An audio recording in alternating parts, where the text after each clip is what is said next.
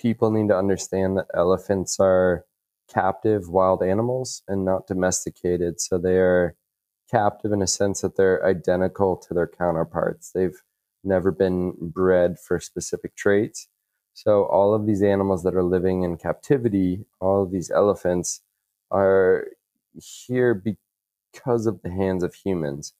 And for the majority of the part, they're working in tourism.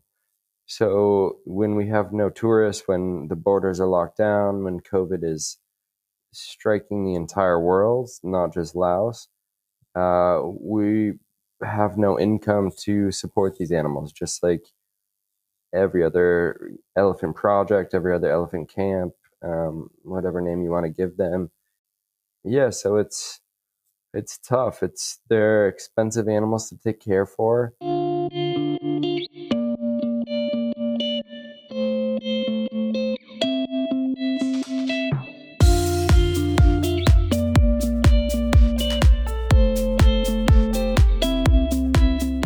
Welcome to Animalia. Today we are talking to Michael, the founder of Mandalao and the Lao Elephant Initiative, two programs near and dear to my heart personally. And I've had the pleasure of getting to know Michael quite well over the last few years and visiting Lao and being a small part of that program and incredible stuff he's put together. And Michael, we're happy to have you here today and happy to talk elephants. James, thanks so much for having me. It's a pleasure to come on and speak with you today, and hope it's not too long before you get back out to see your favorite elephants out here, and look forward to talking with you now. Can you talk a little bit about the sort of the origin and what some of the things that you went through in the early days? Why Lao in the first place, and then what were some of the unique challenges and getting started in a place like Lao? Yeah, so I first to Laos in, I believe it was 2011, just as a tourist. And I'd spent a significant amount of time working throughout Southeast Asia, in Thailand and Indonesia. I had just finished up working in Rwanda with the Gorilla Organization, and had just come here and fell in love with the country immediately. It's just got a completely different atmosphere and vibe than most other places. And it's also the most impoverished and probably the least stringent conservation efforts within Southeast Asia. I fell in love with the country, saw a pretty urgent need for support for elephant conservation here. And that was really what drew me in. I mean, I don't know, I spent time traveling around the world and worked at different conservation projects and different national parks. And, you need a master's degree or a PhD to even step foot in there to do any research. And, here in Laos, I went to Nam Pui National Protected Area, which is one of our focal points for reintroduction of elephants. And just walked in and was all of a sudden hanging out with the WWF and in these protected areas surrounded by wildlife. And there's just no other country, I don't think, on planet Earth where you can make that step. So it just all it felt like the right place and the right time to step in and work in Laos. Would you agree that the scale for elephants of the need on both captive welfare and wild protection and repopulation is unique to elephants versus all other species in terms of just the level of captivity that they have experienced? And I think of other species, that have massive needs from a wild standpoint: lions, rhinos, several smaller species throughout the world, but don't have the level of captivity and tourism. Some of it, but not to the degree of elephants. Would you agree with that statement, that elephants are unique in that regard?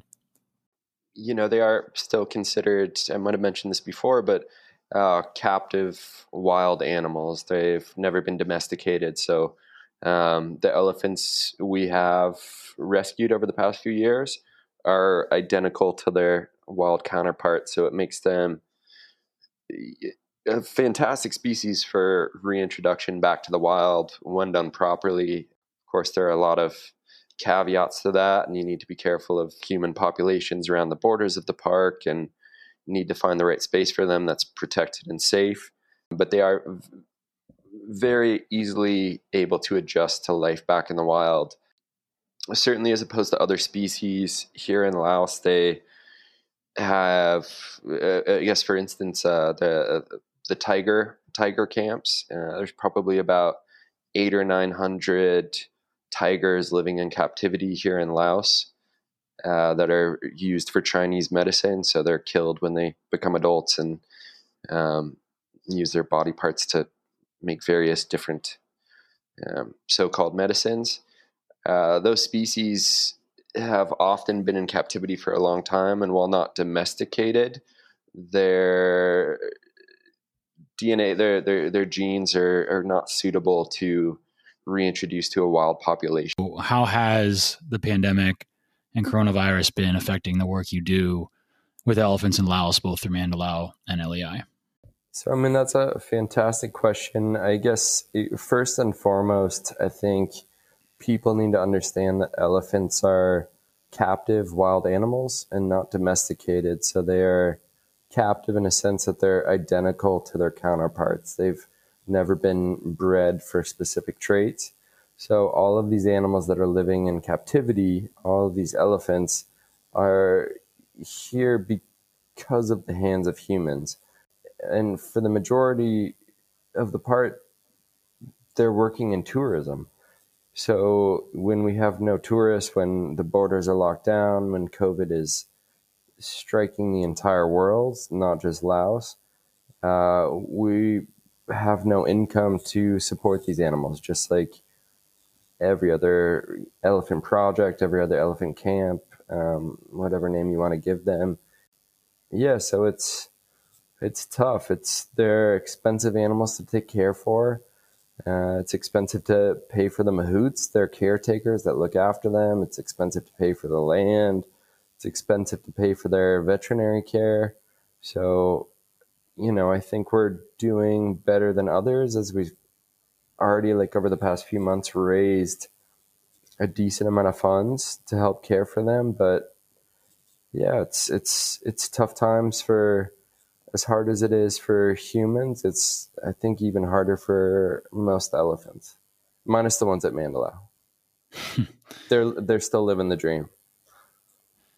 Are elephants in the wild also having sort of an adverse experience through these last 4 or 5 months that you know of? Another really good question. I would say yes, but I have no evidence of this. I've spoken with one of my close friends who works for one of the large nonprofit conservation organizations here in Laos and around the globe. And during at least the first month and a half of the pandemic, they were not even able to go out to check the sites where they were doing elephant monitoring. So short answer is yes, I think that's probably true.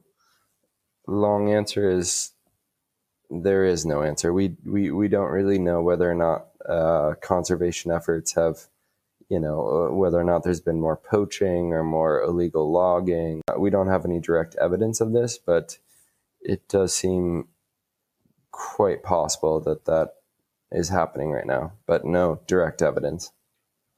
So there's two organizations that are, Mandalao and LEI, that you founded. Can you just give everyone a very, very short overview of each and why you think it's important to do both and why doing both simultaneously creates a more comprehensive and holistic sort of solution towards conservation? For sure. So Mandalao is definitely what I started first out here in Laos, and it's focused on the ethical welfare of rescued elephants, either from logging camps or from riding camps, and looking after them in the most humane way possible. and allowing guests to come out, a very limited number of guests, to interact with them and enjoy their company in the most natural way possible. LEI was the Lao Elephant Initiative. It's a nonprofit that we created based out of Colorado, and its mission is, basically focused just on ethical elephant welfare and conservation. So, one of our big movements at Mandalao is to start reintroducing some of our elephants that are able back into the wild. And, not all of them are fit to be able to do this. We have one, Boon Pang, she's 70 years old. It wouldn't be fair to her to put her back into the wild. She wouldn't fare well. But we do have a few elephants, including our baby bull, who is now almost 4.5. And he is a beast. He's quite a bit taller than me already. He's got to be over 6 feet. So we do have a handful of elephants that we do plan to reintroduce, and we've been working with Thailand to figure out the proper protocols and systems, you would say, for this reintroduction program. They've reintroduced over 150 into Thailand so far over the past 10 years, successfully. I might have lost track. There's a rumor that this baby bull of yours is a total shithead. He may have knocked me on my butt once or twice. So he is the first captive elephant in Laos to never go through a breaking process. And whoever is listening to this, I don't encourage you to watch the videos because they are so heartbreaking. But normally at about 3 years old, they go through what's called a pajan. And basically they break their spirit and force them to learn these commands. Whereas, I mentioned he's knocked me on my butt a handful of times, but I've been working with him. He came to us when he was 9 months old. Been working with him for almost 4 years now, and he is such a good boy. And it's he's most of the time. Most of the time, he's come. I did witness him knocking down Sally. That happened right in front of me. He's knocked down my mother. He's knocked down our project manager, who's been working with elephants for 30 plus years. He's knocked me down, but he's half wild, and again, they're not domesticated. They're captive animals, and his father is a big wild bull elephant in one of the national protected areas, and he displays a lot of the same traits that you would expect of a giant wild male bull elephant. But he's a good boy for the most part, sometimes. For folks listening, just to sort of put some color on Fajan, I also encourage you not to watch the videos on the internet because it will completely disturb you. But the analogy to make for anybody that's seen Game of Thrones is essentially the process that Ramsay put Theon through to turn him into Reek, which was just sort of ongoing mental and physical abuse to the point where literally convince you're someone else and you become someone else. That's essentially what we're talking about here with Fajan. Elephants are incredibly strong, independent spirits and thinkers, social, and it is not an easy process to break their spirit in order to control them. And it's not an overnight process either. It takes days and weeks of abuse to essentially put them in a permanent state of fear of you and of humans, to where you have the control of them. You can have them safe to ride, do tricks, do the things that, traditionally happen in unethical tourism via that control you have. And so that's just what we're talking about here. And Kit is as Michael said, one of the first elephants born in captivity, not going through that. And the reason is in order to bring him safely back into the wild, when he is at the mature age to do so, he needs those wild instincts. He needs that wild spirit to survive. And so that's why this is so special. This is so important. When Kit does return to the wild years from now, it's going to be a real, game-changing event in the elephant conservation space. But that just provides some more color of what we're talking about. Thank you so much, James. I think you actually summed that up a lot better than I did myself. I couldn't have worded it better. And yeah, I mean, he's actually not that little, but he's a baby boy, but he's born to be wild, and we don't want to do anything to disrupt that process. We want to be the ones leading the process to get him back into the wild and not, scarring him for life so he can do rides with tourists and spend his whole life in captivity. So I think you said it even better than I just did. Let's talk a little bit, Michael, about tourism and why it's so hard for the average person, the average tourist, to discern where the ethical lines are drawn. And this is to me, this is the biggest issue plaguing the captive elephant world. Is it's just so easy to mask the sort of the crossing the line from ethical to unethical, which even that line itself is not always agreed upon across the community. You have your definition of it, right? And can you just sort of just touch on a little bit of why that mask is so easy to put on to the average tourist, and why it's so hard for tourists, and why it's so susceptible to fall in to what you think is a positive experience where with positive animal welfare, because the elephant seems like it's fine. The elephant seems happy.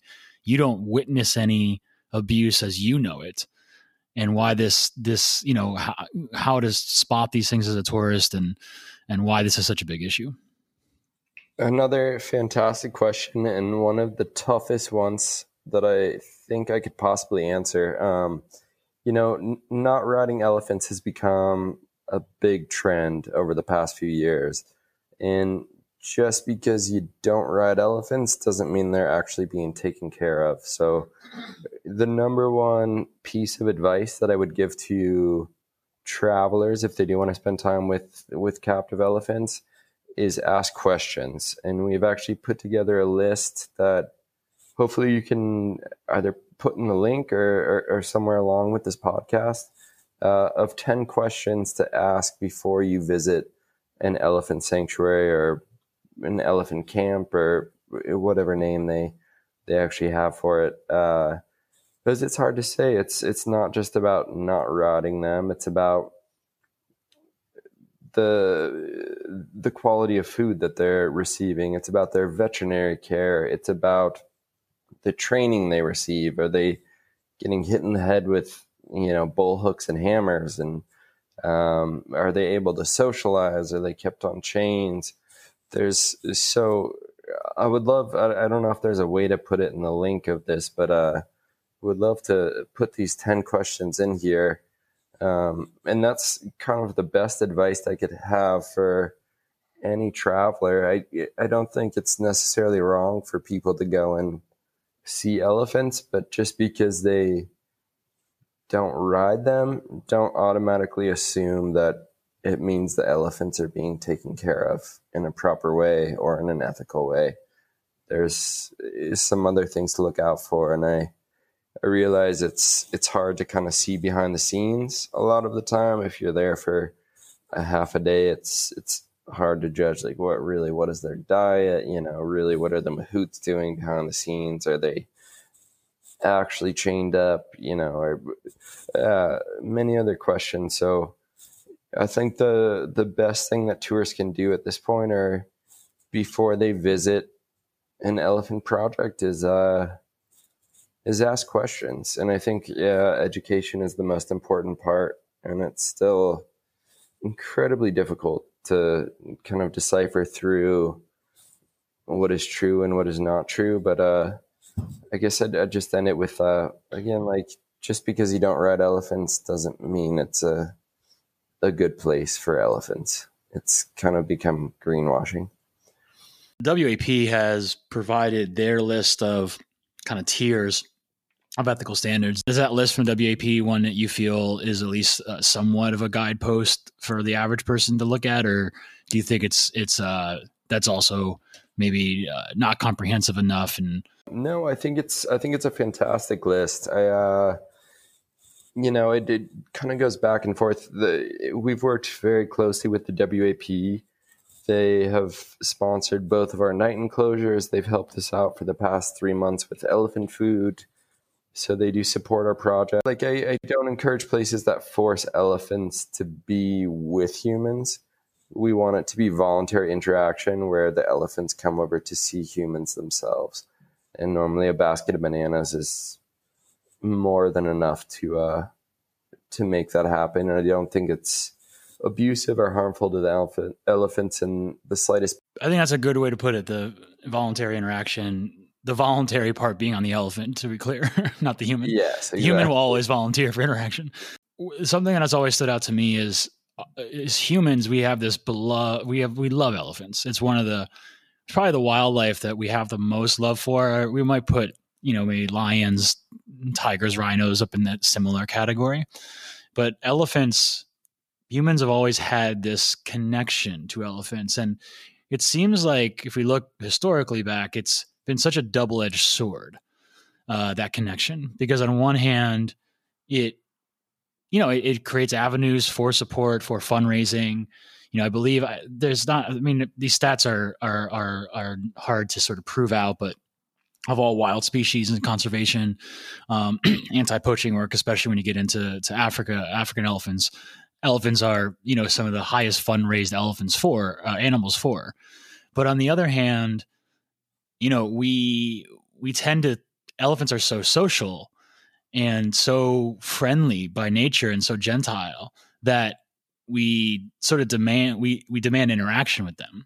And that has created a tourism industry that is, for the most part, abusive in the way that we are continuing to sort of look at elephants as vehicles of our entertainment. Obviously, it's gotten better. I mean, I think back in like Barnum and Bailey's 50 years ago or 100 years ago, running a train across the country with caged elephants for shows, and that, here in the United States, that things like that have at least been sort of pushed down quite a bit, and it's getting better. But it seems like the elephant issue has gone from, we were in an era where their abuse is really coming from our sort of demand for constant interaction with them, and our anthropomorphizing of them. And now, that has dwindled a little bit, but there's still major issues around poaching throughout the world, major issues around habitat loss, major issues on human-animal conflict, because of the continued encroachment of, our development of land around wild elephant areas. And we have a hard time with elephants because we connect with them so much. And that, in theory, it seems like humans have a hard time kind of allowing elephants to live freely away from us, because we feel like they're our friends and we should be interacting and we should be close to them, or we should be, using their products or things like this. And parts of the world think that it's okay. And that this certain connection we have with elephants seems like it's been such a double-edged sword, is what I'm getting at, historically, for the species. Yeah, no, I think you touched on quite a few really valid points there. I would have to definitely disagree that elephants are these happy-go-lucky animals that are safe to be around. Certainly, elephants in the wild, like Asiatic elephants and forest elephants and savanna elephants in Africa, they're incredibly dangerous, and they certainly don't seek out human comfort. They'll come in and eat your rice field or eat your corn crop or whatever it is. But they're not the gentle giants that I think a lot of people perceive them to be. They can be incredibly dangerous, and even ones that are in captivity. And I guess it goes like a little bit back to the Pajan, the breaking of the spirit. But I mean, I can't remember the exact saying, but elephants never forget, and that baby elephant is going to remember when, even if she's 50 or 60 years old, when she was put in a little cage and beaten for 2 weeks, he or she, and she's still going to be a dangerous wild animal. They're capable of being kind and gentle to humans, but that's not their instinctive nature, nor is their instinctive nature to attack. Their instinctive nature is just to be free and independent. And Sure. if you violate that, the free independent elephant will stand up for itself, as it should, as anybody should, as we would, as anybody that came after your eyes, freedom and independence, we would stand up for ourselves. Even though you and I are both very capable of being compassionate as well. No, absolutely. And I truly do believe they're capable of compassion for a species like humans, like a species outside of themselves. And I hope that's not how it came off in saying that, but they are, I mean, they're wild animals. They, on average, are about 3.5 tons. They eat a bunch of food. They can be incredibly dangerous. So I think the most important takeaway that I've learned since working with them over the past 4 or 5 years is it's all about respect. You treat them with kindness, you give them compassion and care, and they reciprocate that. You give them the ability to socialize with one another. You take these chains off of their legs and let them walk around and actually interact with one another. Take care of their wounds, have real vets coming out, and give them am I allowed to say the S word on this podcast? Yeah, you can say the S word. It's fine. Give them a shit ton of food and they're gonna be happy. Those are like the most, I think, important things for elephants living in captivity, along with the training and not using excessive force or using the bull hook, not hitting them, or just using positive reinforcement training to actually the only thing that we actually train our elephants for is for medical purposes. So we want our vets to be able to come in safely, look at the bottom of their feet, if they have a wound, if we have to give them an injection, if we have to take blood, any of these circumstances. So when I talk about training, it's training so that our vets don't get trampled by them. And it's the training is all positive reinforcement. It's bananas in the back pocket.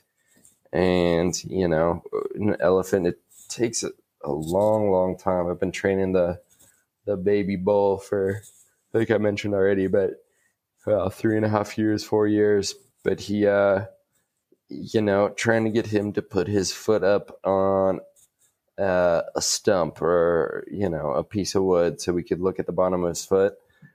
That was so many hours of him just not even touching it, and then would barely graze it with his foot. And then I give him a banana, and just slowly learning, like, okay, if I touch the log, I get a banana. And then, at one point he puts his foot up on the log, he gets 2 bananas. He gets like an extra treat. So, just want to make clear, like, the training we do is not for tricks or anything. It's just, it's for medical purposes. 100%. And the training is also totally through positive reinforcement, which I think is important to emphasize again. And part of, I think, one of the many things that go into, the ethical way to have captive elephants. Let's talk a little bit, Michael, about the long-term goal. And I think it's important for folks to hear this from your perspective as well, is that, long-term, you do want to see a world where we have no captive elephants. And you think that is a world. It's possible, but it requires us to be kind of doing everything right, probably for the next 30, 50, 60, 70 years to get there. And it may very well be that far out, even if we do everything right. And so can you just talk a little bit about that sort of dream you have of one day having no need for captive elephants, and what needs to happen sort of on the way there, what needs to go right, and then why ethical captivity is is totally necessary in the short term. In the short term, we can think of, decades and dozens of years in order to get there. You just keep laying all these like epic questions on me. That's the point of the podcast. Yeah, no, certainly I would never want an elephant to ever live in captivity. They're not meant to live with human beings. They're meant to be wild animals. And that's why I think I said at the start of the podcast, they're considered captive wild elephants as opposed to domesticated elephants. They've never been domesticated before.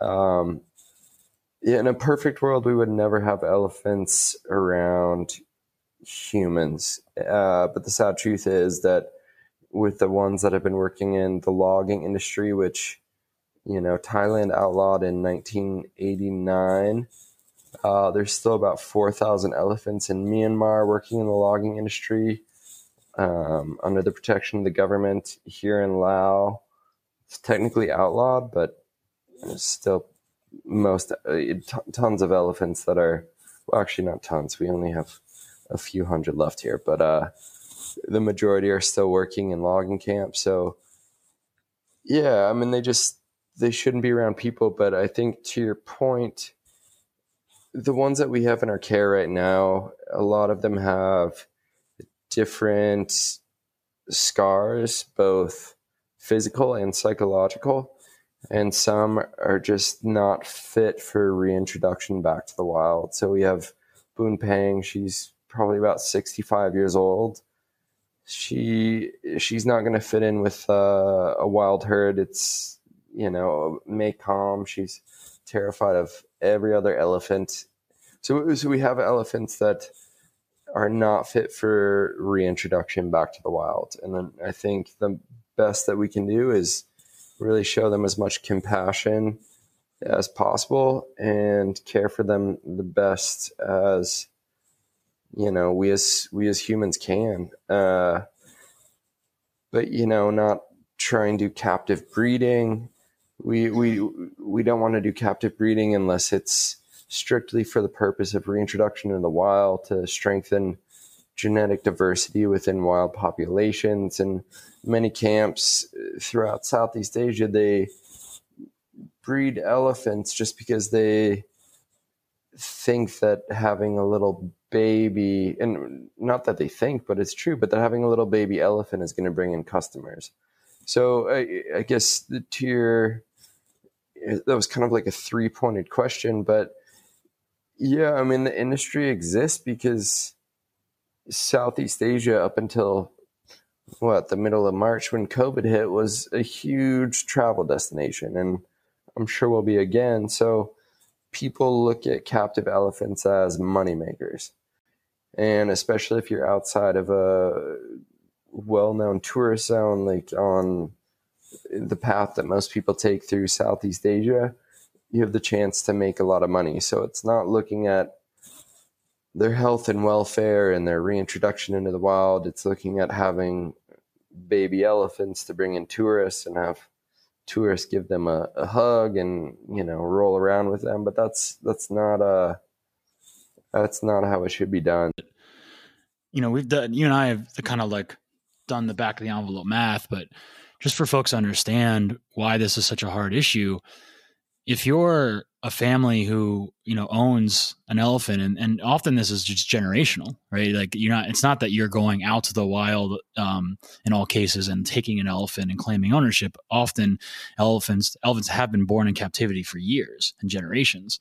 So if you own that elephant, the amount of money you can make, and sometimes upwards of $1,000 a month in renting out these elephants, and that's $12,000 a year, you might be able to a healthy elephant, 50 years of income on that, let's say on average, that's $600,000. That's $600,000 US dollars to a local family in Laos or Thailand or Vietnam That's a lot of money in those parts. I mean, that is, the equivalent of being a multi-millionaire, a couple times over here in the United States. For sure. And so like, that's why it's so hard to, like, you have to understand in these countries where economic opportunity is hard to come by. If you were born into owning these elephants, and, you might still want what's best for them. Doesn't mean you're necessarily always an evil person, but you also are a survivor, and you're living in a capitalist world that, sort of is challenging you every day to make a living. Nobody in this world gets handouts for free. Everyone has to sort of fight and claw to survive. And if you are born in that situation where you own, that elephant, or you inherited these elephants, it's hard, to sort of dock you for not doing that. Also, you don't know how to bring these elephants back to the wild. You're not equipped to doing that. What Mandalao is doing with Kit takes a lot of effort, takes a lot of funding. It's not an easy thing to take an elephant born in captivity and make it safe to return to the wild. It's so hard that it's literally like never been done. So that, that if you're a local Lao person or, Thai, you don't have that option. So, your best case scenario, right, is to put that elephant in the care of a ethical captive place like Mandalao, where you can earn a living from that, while still like maximizing the chance that elephant is going to have a good life. And then when you get into the issues of, well, now places like Mandalao are actually becoming smart and creative and knowing how to bring them back to the wild, then that creates another area of challenge, since someone technically owns that elephant, and you have to either buy it out or convince that person to kind of give it up. In both cases, one is costly and the other one is just a psychological challenge with somebody, because that's how they make a living. So these things, I think my point in saying this is just people understand it's really complex. There's a lot of people that aren't involved in this world to think, why can't we just put all the elephants back in the wild? Like, why, if you care about elephants so much, why do you keep them in captivity? And that's not an option. One, for the elephant safety in most cases, but two, because of the complexities and intricacies of the system in place. And I think what Michael's saying here for everybody is the goal is to end captivity, but that there's no way to do that overnight that's actually beneficial to the elephants. So this has to happen over time, over years, over decades of continuing to break down, the world of captive breeding, of unethical captivity, and also, which we're going to get to in a second, to actually make sure the wild is a safe place to bring elephants back to. Because the truth is, a lot of biodiverse areas that are suitable for wild elephants are not safe for the elephants already still there, let alone putting more elephants into those parks. And those parks need to be those parks need to get to a place where they're actually safe for the elephant being reintroduced. And that's a whole nother area that we haven't talked about yet, but that's also a big factor in all this. Super well said, man. I don't even know how to dive into that. That was a long spiel of very important facts that need to be known. But most of those facts all came from talking to you for the last 3 years. So I'm just really regurgitating years of talking and working with you. I'd say for sure, like the renting of the elephants. A few of ours, actually the majority of ours are still rented from the owners, and I've begun to look at it as a good thing. Like, as much as I'd love to own all of them and have an easier opportunity to reintroduce them to the wild if they were fit, it's good for these families. I mean, they make a living off of it. So, they use that to send their children to school. They use that for their farm. They use our monthly rent money to make a living. And in that sense, it's very good for the humans themselves that own them. Again, this is all with the understanding that we don't want elephants in captivity, but if they are in captivity, we want it to be done in the proper manner. And we don't want to be paying some evil corporation money to rent their elephant. This money is going in good places when we're giving it to them, this rent money. Here in Laos, at least, the biggest threat to elephants is not poaching. It's loss of habitat and encroachment into human areas, into rice fields. I think I just mentioned, their crops, and they're getting into conflict with humans. They call it the human-elephant conflict, HEC. We have to make sure the wild areas that exist are actually safe for elephants to be reintroduced. And in most cases today, they are not. And there's a lot of work to do to get them to that place. And that's where I wanted to transition a little bit to LEI. I'm Sally Queskin, and I am the executive director of LEI. LEI is a nonprofit which was established in 2018, and is registered in the state of Colorado. But we're doing work focused on wild elephants and on captive elephants in and around the Luang Prabang area in Laos. Got it. And what are some of the sort of things going on with LEI today in terms of what programs do you have, what initiatives, both looking back maybe so far in 2020 and then looking ahead about what some of your targets are? Mm-hmm. A couple of things. Really, I think you can just separate out what LEI is focusing on based on the concepts of captive elephants and wild elephants. And in terms of captive elephants, we're working to raise public awareness about the plight of elephants in Laos. And we're trying to build a common understanding of what constitutes ethical and humane treatment for those elephants that were taken out of the wild at a certain age and have grown up under the care and sometimes not such great care of humans. And the second is that we are funding the organization Mandalao largely to reintroduce elephants, captive elephants that have the wherewithal and skills and capabilities to be reintroduced into the wild, into an undisclosed at this point NBCA or National Biodiversity Conservation Area. And we've we are one of Mandalao's biggest funders in terms of rewilding some of their elephants, and that's what we're working on. One of the things that we've done most recently is have begun teaching classes on elephants to Lao children. And they say if you really want to change the world, you change the mindsets of children. And we want children to understand that elephants should be respected, that they should be well fed, that they should have vet care, that they should be with their herds if they're captive, and they should not be doing tricks, and they should not be dressed up, and they should not have chains, and they should not be abused and pushed into doing what humans want them to do with hooks and bull hooks and hammers. And that education takes a whole lot. So starting with kids, we've taught, I think, in 100 schools in northern Laos, classes to over 2,800 young children, secondary, primary, and high school kids, about what ethical care and treatment is. So that's been a great success, and we hope to continue it. Yeah, it's awesome.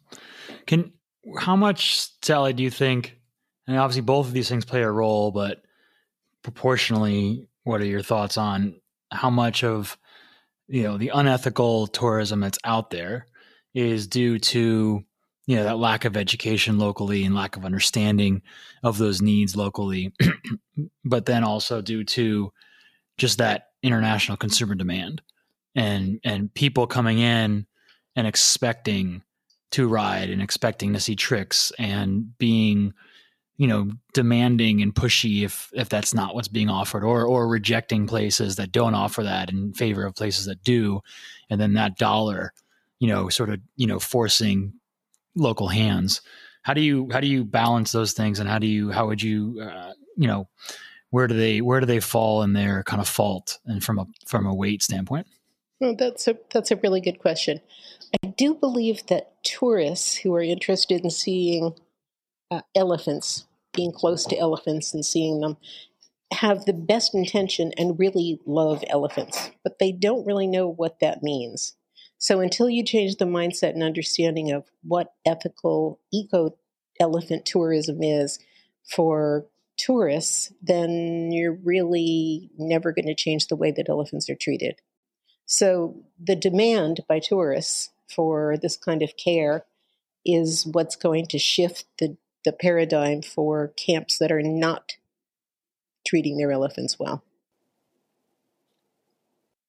It's most important almost to start with the Laos youth and educate them about how important and essential elephants are to the Lao people. And to that end, we've been doing classes with young children across the country, and we've had about 2,500 kids go through short classes with some of our Mandalay guides who are now teaching about elephants and why they're so important to the Lao people, why it's important that we treat them well, and why it's important that we protect them. And we believe, almost as though back in the United States, when they started the campaign against littering, don't be a litter bug. And when they started the campaign about seatbelts and wearing seatbelts, typically it was the kids who went home to the parents and said, hey, you're supposed to put on your seatbelt. Hey, you're not supposed to litter. We believe that kids can teach older folks in Lao that there are new ways to change the paradigm. And educating local youth, right, is so critical. And I think often sort of gets overlooked on the importance of it, because these local community members are the caretakers. I talked yesterday to Niall McCann, who runs National Park Rescue, and they've been doing national park rescues in Africa at a couple of big national parks. And they talk about like the local community. Well, at some point, the conservationists coming in, the scientists, the biologists, folks like yourself and LEI have to sort of turn the keys over to the local community. Right. And those local communities have to be empowered. They have to be informed, in order, to keep things going, because you can't sustain having outsiders and outside influence coming in to maintain these parks. At some point, the local communities have to keep it up, and we have to empower them, and in order to do so. It's absolutely true. It's interesting because everyone in Lao loves elephants, but very few people in Lao understand really how important it is to protect those elephants that are wild, protect the areas in which they are wild, and to handle elephants that are in captivity. And so we really want to give children and youth the understanding of humane and ethical treatment of elephants. And we do believe that will help change the paradigm here in Laos and across Southeast Asia. It starts with kids. Again, everyone loves elephants. That doesn't mean you treat them the way they should be treated. What age have you found is the right age to sort of start that education process? Well, they are so excited at every level. So at the very primary level, they're most, they really want to have fun with the information and have the teachers act out the way that elephants use their trunks and how they walk around and use their four legs and the noises that they make and that kind of thing. So they're delighted with that, just to learn the very basics. And the primary school kids are a little more interested in knowing, where are elephants? How many elephants are there left in Laos? Where are they? And the high school students are very astute and are a little bit more worried about what's going to happen to elephants ultimately in Laos if we don't take care of them. So they're all equally as interested, just in different things, as you can imagine, by their ages. I know that people refer to elephants as gentle giants. They're not. Wild elephants will kill you, and they kill many people all the time in Southeast Asia. And so, you've got to do this right. You can't go in with some idealistic vision that, you're going to somehow, be going in with elephants that are going to be coming in and thanking you for the protection and the food that you're giving them. It's just not like that. Yeah, it's worth noting for our listeners, all forms of wild animals are dangerous for proper reasons, because they are not used to interaction with humans. Yeah. And it does not mean they're mean animals or they're mean spirited. It just means they don't know who you are. So right. You're a threat to them when you encounter them in the wild. So if you are ever trekking in a forest, be it in Africa or Asia, and you come across a herd of elephants, get out of the way. They're not. This is true. Yeah, absolutely. Well, what are some of the challenges in working through a system like Laos that is a developing country, where that is also a communist government? And what have you learned, let's say, in your process working through that type of system so far, and what stands out to you as some of the unique challenges, just at a high level? Luckily, LEI has had very little to do with the back and forth and the ongoing conversations and debate and negotiations with the government. I would tell you, though, that sort of what gives an indication of how difficult even tiny things can be. We have one of our teachers has written at LEI's request a beautiful song, a Lao elephant song, a song for elephants in Lao. Thailand has had an elephant song for many years, but Lao, the land of a million elephants, doesn't have its own song. So he has written one.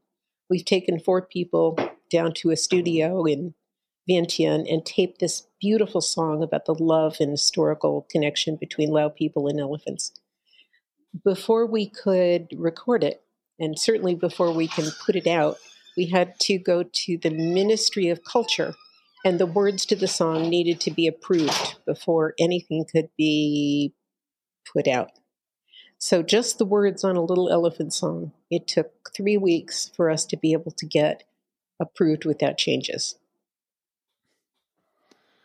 Yeah, I think that sums it up pretty well. Yep. It's an interesting process, but it's highly controlled.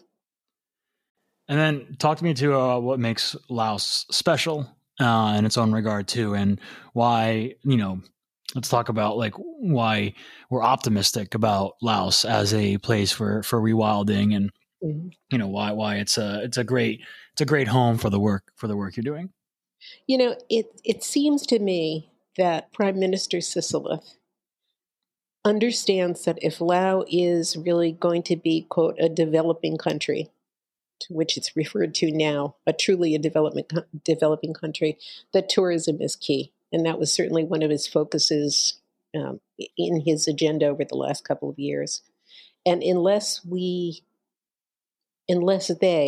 Lao really builds on the wealth they have with elephants here, they're not going to be able to achieve those goals. So the beauty of Lao is they understand to a pretty big degree that elephants are critical to the growth of their economy. If we have educated tourists that come in and demand that the elephants that they see that are captive are treated well and ethically, we'll continue to get the kind of tourism that we're looking for to boost the economy here in Laos. And that's encouraging.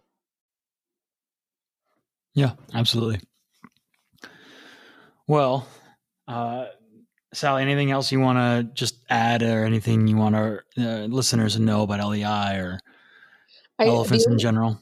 The only thing that I would add is that the Lansang song is what we call this new song, is going to be on YouTube with a video back to it and subtitled in English. And I hope that people will download it, that they'll listen to it, that they'll sing along. It's a beautiful song. It's catchy. And it would mean a lot to elephants and to allow for people to embrace this song. Sweet. Yeah. We'll definitely post it as well on Animalia. Oh, I love it. I love it. I'll definitely send you the link as soon as it's up, James. Thank you so much for taking the time. Thank you for all the work you do. I know it's important not only to elephants, but I think the thing I want people to understand is the role elephants play in forestation and ecosystem health, which affects all of us. Mm-hmm. We're all continuing to deal with the adverse effects of climate change, and every tool we have to combat it matters. And one of the best tools we have is wild species and wild ecosystems, and elephants are keystone species for a reason, and they're so critical to that. So everybody should be thankful for anybody working to save and support the species, such as LEI, Mandalau, and others out there. So thank you for all you do, James. Beautifully articulated. Thanks so much for taking the time to talk with us. What is there what is a book or like a magazine, but primarily like a book that touching anything around conservation, wildlife, nature, climate that you'd recommend folks read? I'd have to go with one of my all-time favorites, Alfred Russel Wallace, and his book, The Malay Archipelago. So he was kind of out there exploring the jungles and being a scientist of nature at the same time that Darwin was. And his insights, I wouldn't exactly call it a diary, but it's him writing about his experiences and his insights into what he sees in nature. And he doesn't get nearly enough credit that's deserved to him for his kind of thoughts about evolution before that was even a term, and before it was coined in Darwin's book, which there's a lot of people that argue that Darwin kind of stole the theory from him a little bit. But Alfred Russel Wallace, The Malay Archipelago. Sweet. And what about either a film or a documentary or TV series that you'd recommend folks watch that's not sort of in that super well-known category, like the Planet Earth type stuff? What's one that stands out to you that you think people should see? That's an interesting question. This one might not be super conservation based, but it's okay. There's a film from the 1960s called Alone in the Wilderness about this gentleman who went up to Twin Lakes in Alaska, middle of nowhere, had to get flown in like on a bush plane, and build his own little cabin and lived up there till he was 70 or 80 years old.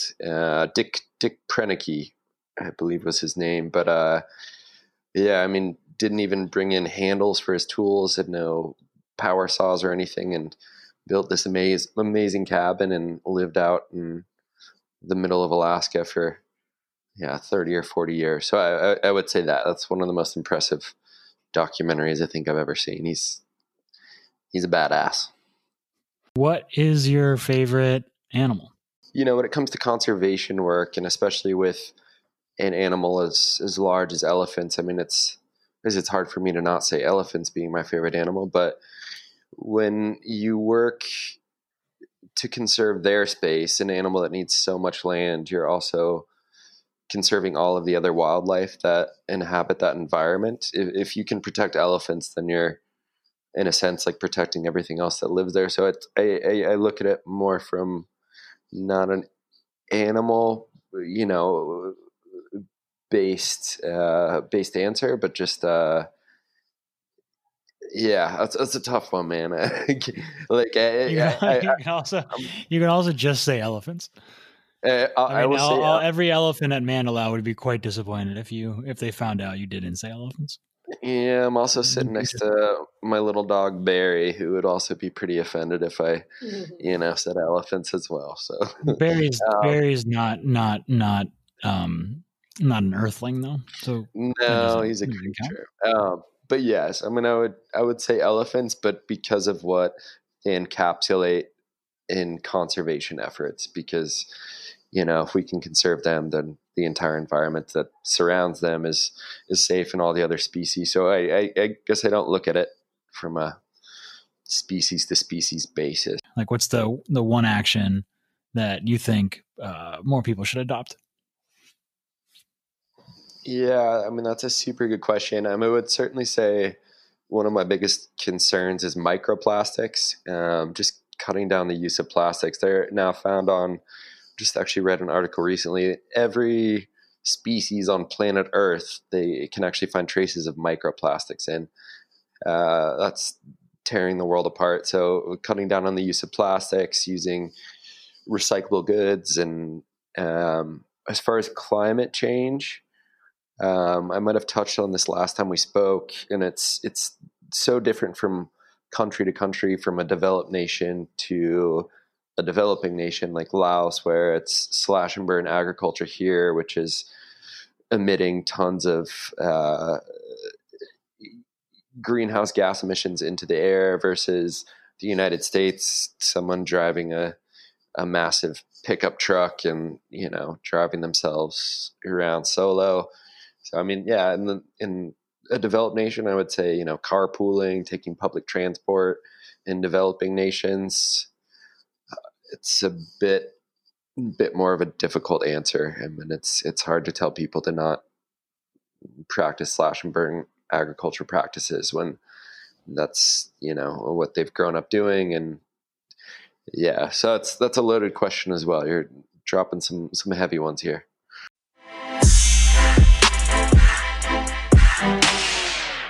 Thanks again for taking the time and joining us, and thank you for all the work you do out there in Laos. And I again encourage everybody to donate anything you can to Mandalao, to get them through this period. And I know so many of us and so many of you out there are struggling through this as well. But if you can spare anything, it would go a long way for those elephants out in Laos.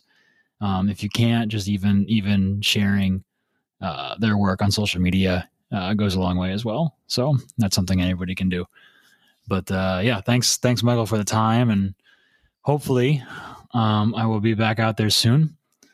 Unfortunately, I don't know if coronavirus is going to allow that to happen in 2020, but certainly in 2021. Yeah, me as well, man. James, thank you so much for having me and Sally on, and yeah, certainly hope to see you back out here as soon as possible. But we're each taking this day by day, and we'll see what happens with travel restrictions. But thank you so much for what you guys are doing, and for having us on and helping support our work.